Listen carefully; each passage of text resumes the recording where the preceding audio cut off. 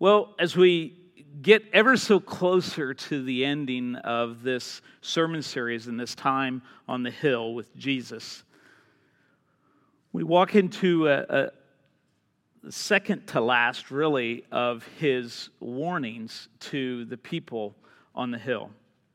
I want you to think for a moment this morning, if you would, with me. Think about things that we pay attention to, and particularly things we pay attention to watch out, to be in tune to and be aware of for potential risk, potential danger.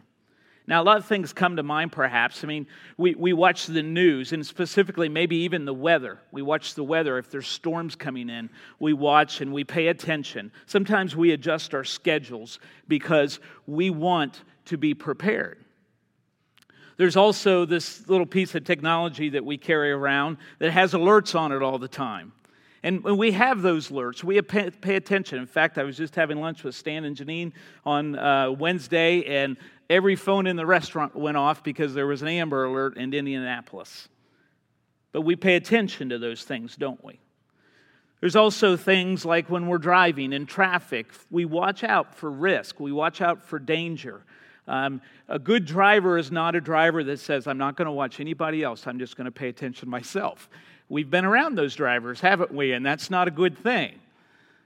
We pay attention for potential risk and dangers. In the world we live in right now, particularly in light of Charlottesville and so many other protests and places where public safety is a concern, which is just about everywhere, we watch, don't we? We plan a trip and we pay attention to what's going on in that area. Well, today Jesus reminds those on the hill to watch and pay attention to something that in some ways they've forgotten to do. And as Jesus, begins his ministry and begins to teach and preach, I mean, this is, again, remember, this is his first real sermon, so to speak. But it's the first of many. It's very lengthy, it's very long, over a period likely of not just a few hours, but likely a few days or a few weeks. And as he's done all of this teaching, then, he brings us around and says, I want you to remember to watch. I want you to remember to be aware, to pay attention. Now, I don't know about you, but for me, it feels like we're watching and paying attention of so many things, and it's exhausting. I have this thing hanging under my deck. It's called a hammock. Got it in Brazil back in 2007. The thing's huge. In fact, we used to be able to get all 6 of us in it. I keep telling Suze I want to try that now. But with Jacob being like 6'2", it's not likely going to work. But it would be a lot of fun just trying to see. It'd probably pull the deck down and everything else. But I tell you, one of the things I love about my hammock, I was in it yesterday, is I go down, and if you come to my house and you can't find me and you know I'm home, I'm probably in my hammock. Now, I don't spend tons of time there, but it's a place of quiet for me. It's kind of tucked in under the deck. The rocks and the trees are all around, and I can kind of be there without being noticed. But what I love about my hammock is it's a safe place. And it's a place often I don't want to take my phone. I do sometimes. But it's a place where I can kind of set aside all the things that I'm responsible for paying attention to. But I can't live in my hammock. I do want to die in my hammock, though. I keep telling my wife, I said, Suze, when I get close, I just want you to take me down. I tell my kids, just take me down, and then when I die, all I got to do is just wrap it up and put it in the casket, and we're good to go, right? That's so morbid, isn't it? So many times I get overwhelmed. And I know you do too. You get overwhelmed with all the things we have to pay attention to, all the things we have to watch out for. And in light of where this country is right now, we get fearful. And sometimes to deal with that, what we want to do is we just want to run and we want to go to the hammocks of the world. And there's nothing wrong with that. But we can't live there because that's not what we've been created for. And so to live in the places of the world that aren't hammocks, places where it is scary, places where we have to pay attention with everything going on. Jesus' warning to us today is that you need to pay special attention to this thing. I'm convinced as Christ followers, one of the most difficult things we have to deal with in our lives right now are distractions. You know, the reality is, as important as weather can be in our schedules, at the end of the day, it's not the most important thing whether it's going to storm tomorrow at 72 degrees or whether it's going to hail. Yeah, it does matter. But at the end of the day, I don't want to just say to the Lord, Jesus, I paid attention to the weather today. I'm ready for tomorrow. What I want to say is, I've been watching and guarding truth and those who claim to deliver truth. And in that, I'm guarding my heart. That's what Jesus' warning is today. In fact, it's a pretty stern warning. It continues this theme of two that Matt began last week as we talked about the narrow and the wide gates. He begins to lay out a contrast of that there are those who will speak truth in the name of God and do it well, but there will also be those who speak lies. There will be those who live in truth, and there will be those who live deceitfully. There will be those who are good, and there will be those who are evil. There will be those who are righteous, and those who are not. Look with me in chapter 7 of Matthew, beginning in verse 15. Watch out for false prophets, Jesus says. They come to you in sheep's clothing, but inwardly they are ferocious wolves. By their fruit you will recognize them. Do people pick grapes from thorn bushes or figs from thistles? Likewise, every good tree bears good fruit, but a bad tree bears bad fruit. A good tree cannot bear bad fruit, and a bad tree cannot bear good fruit. Every tree that does not bear good fruit is cut down and thrown into the fire. Thus, by their fruit, you will recognize them. One of the underlying principles of what Jesus is talking about here has to do with truth itself. We're going to talk in a moment about what it means to watch out for false prophets. But we have to start on the foundation of what truth is. And as Christ followers, we have a responsibility. We have a duty. We have a necessity. If we are to live for Jesus Christ, we have a necessity to know what our faith is all about. What happens sometimes, I believe, with Christ followers is that we know we don't know all of the Word, and so sometimes we can excuse it that, well, I just know some of it and pieces of it, and that's okay. Jesus constantly says, Paul and all the other writers of the New Testament constantly say, we should be moving forward in our faith and our knowledge of the truth. Never does it say the 4 verses you have memorized, that you memorized a year after you became a Christian, that's enough. It's not about being perfect. It's not about being Jesus, but it's about knowing Jesus through His Word. And if we're going to know who a false prophet is, if we're going to know that a false prophet is teaching and claiming false things, we have to know what we're comparing it against, right?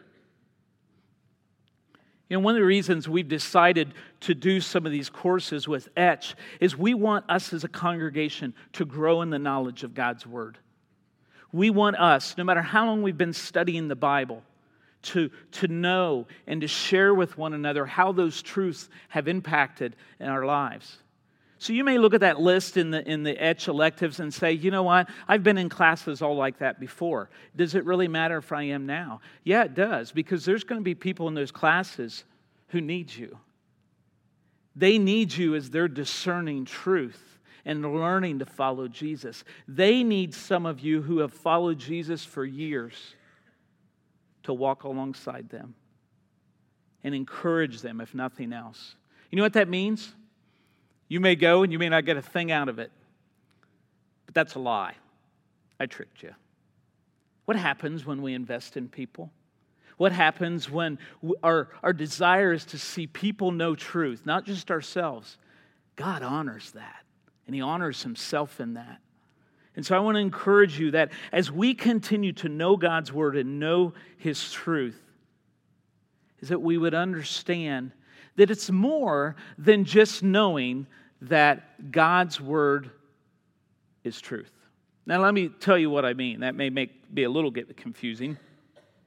I hear a lot of people, I've said it myself, when we get asked the question, is God's Word truth? Our answer as Christians, if we've been taught anything and know anything about Jesus, it's yes, it is. That's a relatively simple question to answer. In fact, you can come and you can be a part of any church that is Bible-believing, and they ask the question, is God's Word truth? You're going to hear a resounding yes. If they don't say that, you probably shouldn't be in that church very long. But then there's a difference between that and knowing it's the truth. It's not just that you can just look at it as a whole and say, well, that's God's truth. Let me explain it like this. It's kind of like a 6-year-old.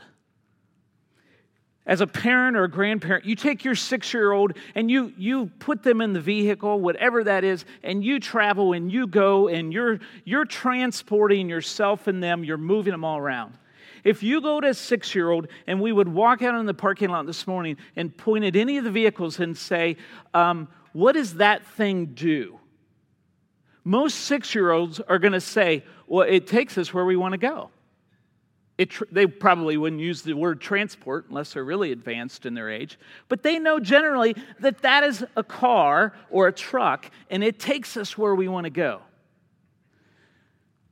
But they just know it as that. But when those of us who have our license, when we get in a vehicle and somebody says, do you know that transports you and moves you? You know it in a whole different way, don't you? Because when you get in the driver's seat and you buckle up, you know when you turn the key and then you put your foot on the brake and then you put it into gear and then you take your foot off and put your foot on the accelerator that you move. You experience, you live out the truth that is a vehicle and that vehicle moves you. That's a whole lot different than the 6-year-old that says, that's a car, and a car takes me where I want to go. It's the same way with God's truth.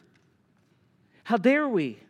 And what I love about this church is I don't hear this.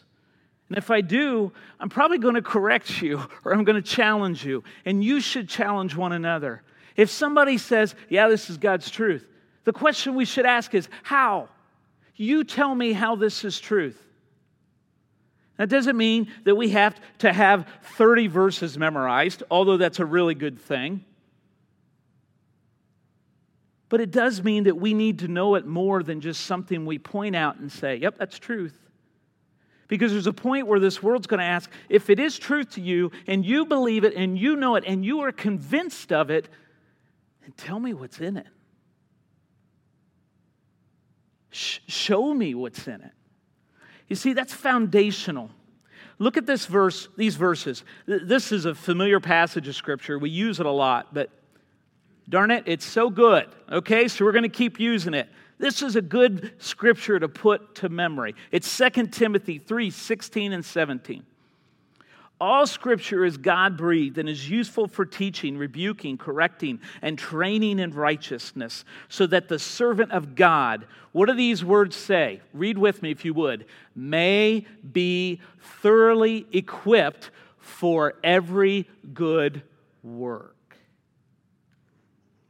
We don't put it on our shelves or leave it parked in the parking lot of life, so to speak, and say, oh, look what I have. Now, you have a car when you drive a car. Just to point at it doesn't mean a whole lot. To point at God's Word and just say, that's truth, and to not live it out, we're missing it.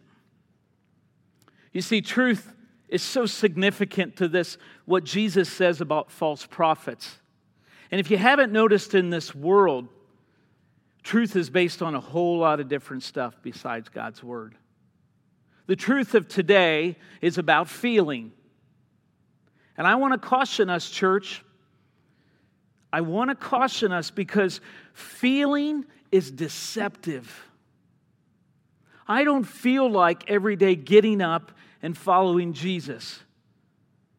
But I've made a covenant with Him. I've made a covenant with you all. And I may not feel like it, but that doesn't mean I should stop doing it. And often I see in this world and I hear, and I see it pervading the church. And yes, sometimes ECOB. When somebody says, I just didn't feel that, I will challenge you on that. And if I say it, you better be challenging me. And it doesn't mean that our feelings aren't important, because God's given us feelings. And those feelings are strong for us to know where we are at. But they cannot and should not be our ultimate guide, because our feelings can be deceptive. Our feelings can be based on sin. God's truth is not. There's another one out there too that we have to be careful of, and that is that truth is simply our opinion. Have you ever been with a group of people and you open up a passage of Scripture? This has happened to me many times in my 20 plus years of following Jesus. It is that people open the Bible, okay, we're going to do Bible study, and a passage of Scripture is read, and next thing you know, everybody's going around and sharing about what their opinion on that Scripture. Woo! I'm not saying our opinion doesn't matter. I'm not saying our opinion does not shape how we understand God's Word. But what we have to be wary of is where our preference of a particular passage of Scripture weighs too heavily. I mean, my goodness, we've been in the Sermon on the Mount. There's been a whole lot of them that I don't have a preference for. But that doesn't negate it as God's Word and truth. You can't pick and choose. You see, truth comes through God, His Word, and our relationship with Jesus Christ. We learn, we believe, we know, and we become convinced of that truth, not just because of our feelings, not just because of our preferences, but because we study it, we examine it. Yeah, we do read what other people say about it, always filtering that through the most important piece, and that is our relationship is played out through the Holy Spirit. Throughout John 14 talks about it, and again, Jesus talks about it in John 17. Talks about the Holy Spirit's our guide. If we want to identify false prophets, we have to be able to recognize false truth. And that's an overwhelming task. I get it. People say, well, I don't have a seminary education. I don't have this. I don't have that. I'm a young Christian. You know what? You have the Holy Spirit in your life, and that is all you need. Amen? And you have a great church family with leadership more and more committed to guarding the truth. Not to protect ourselves, not to protect our place here, not to protect anything else except honoring God. That's who we have to be. I thank you, those of you who have done that in your life. And I've also, in that, been willing to be taught teachable spirit. So let's jump in and talk about false prophets. Now that we understand a bit, the truth is from God and God alone, found in His Word. This warning, I said, is pretty stern. He says, watch out for false prophets. Again, if we want to know what a false prophet is, we need to understand what a true prophet is. A false prophet is not someone who says something that you don't like. A false prophet may be someone, will be someone who tends to speak for God without God's specific blessing, God's specific truth. So let's look for a moment at a true prophet. A prophet in the Old Testament was very much anointed, and we have major prophets and minor prophets filled throughout the Scripture of the Old Testament. And these individuals were called by God specifically to speak on behalf of Him and His message. They were not popular people. In fact, threatened with their lives. Their lives were difficult because they were speaking against Israel and others who were falling away or absolutely not following God at all. But a prophet proclaims the truth of God. A prophet speaks as God's messenger.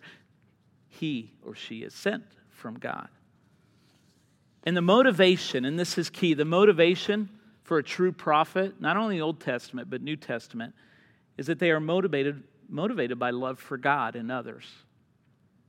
So if that's a true prophet, a false prophet is one who falsely claims to speak for God, one who is in it for themselves, and one who is intentionally leading other people astray. And I want to make a little clarification here.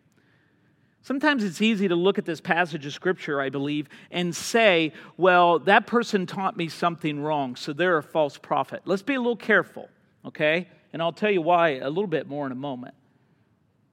But many of you have taught in classroom settings the Bible, or you've taught in a small group. I teach on a regular basis. There are times we misinterpret Scripture. It happens. We're human. Now, we should not be okay with that, but we have to be careful of what the motive is. I've had teachers come to me before that have taught a class and are like, oh, Pastor Dan, I blew that one. Yeah, I did more study on that later, and I said something wrong. I'm like, great. I'm not the only one now.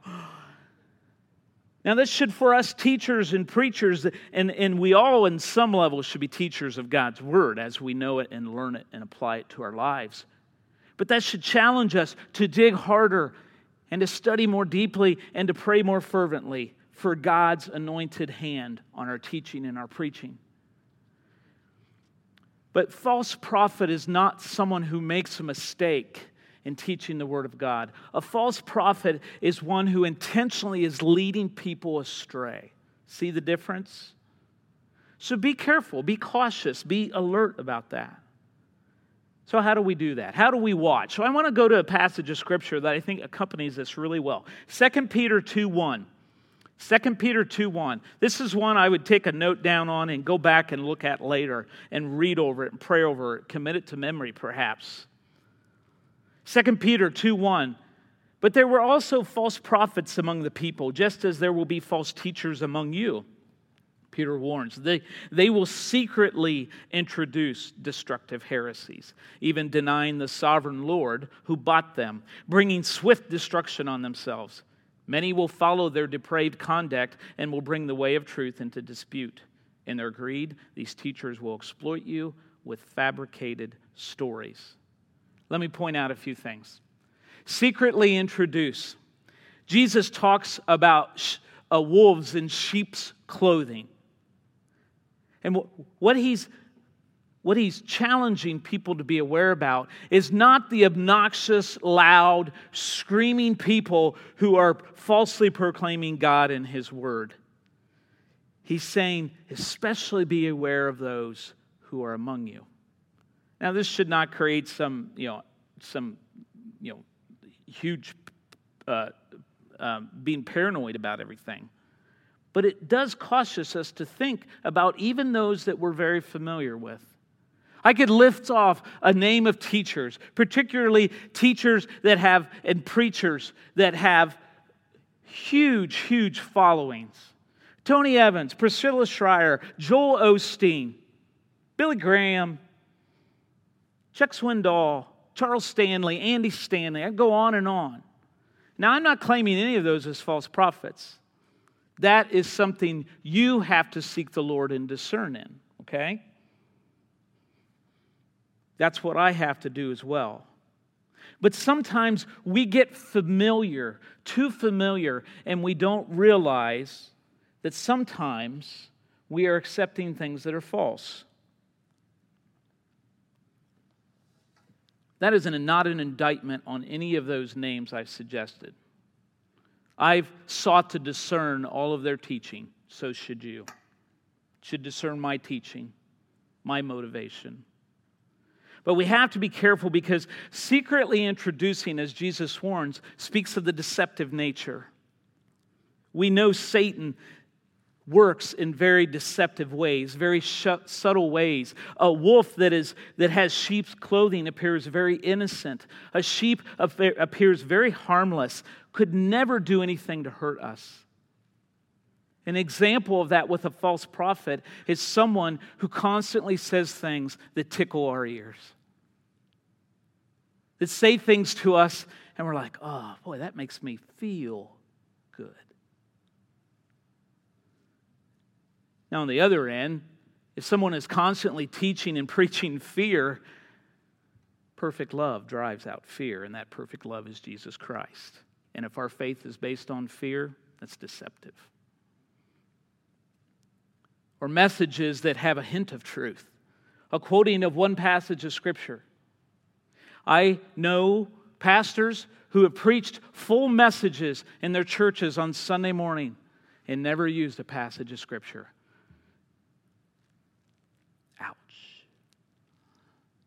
It becomes an opinion. It becomes what we think about it, not what we believe or convinced of.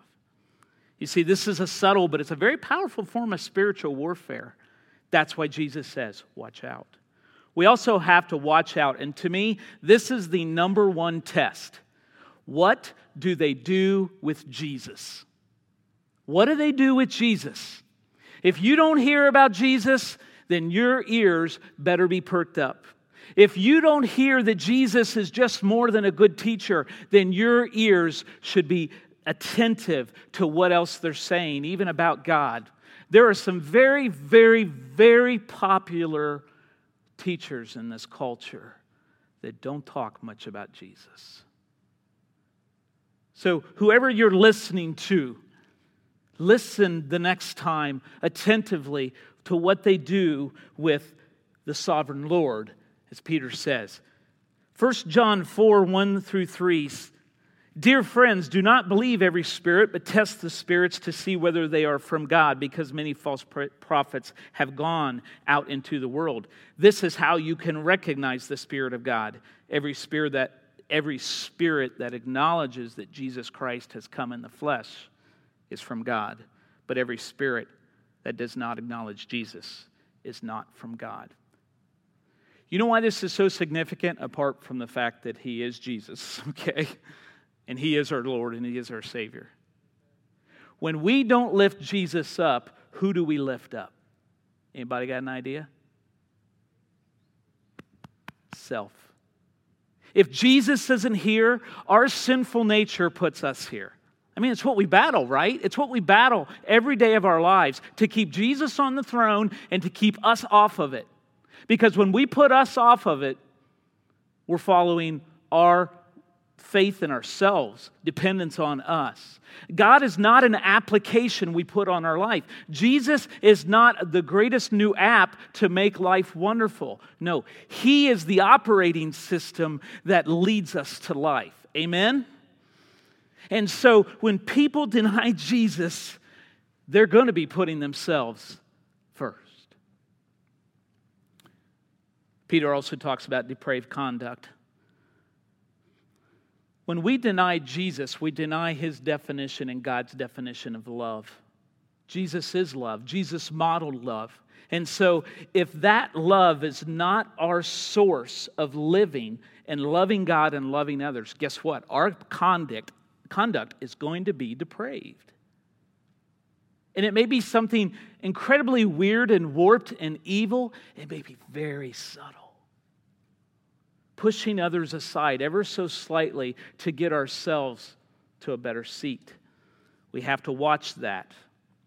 That means those who teach, those who preach, the prophets of this world, the teachers in this day and age, we have to watch their public life as well as their private life. So if you want to come watch me sleep on the hammock, then okay. Pretty boring.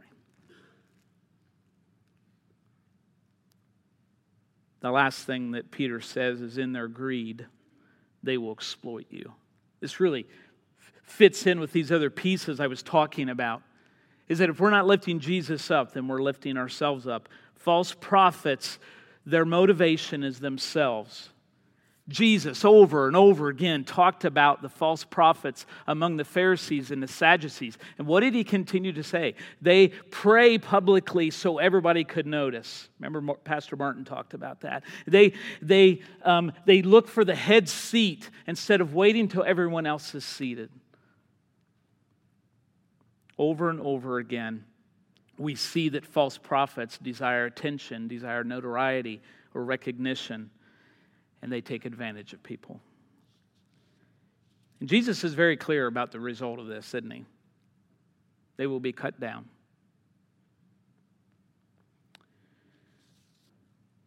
To watch means to be on guard, be alert.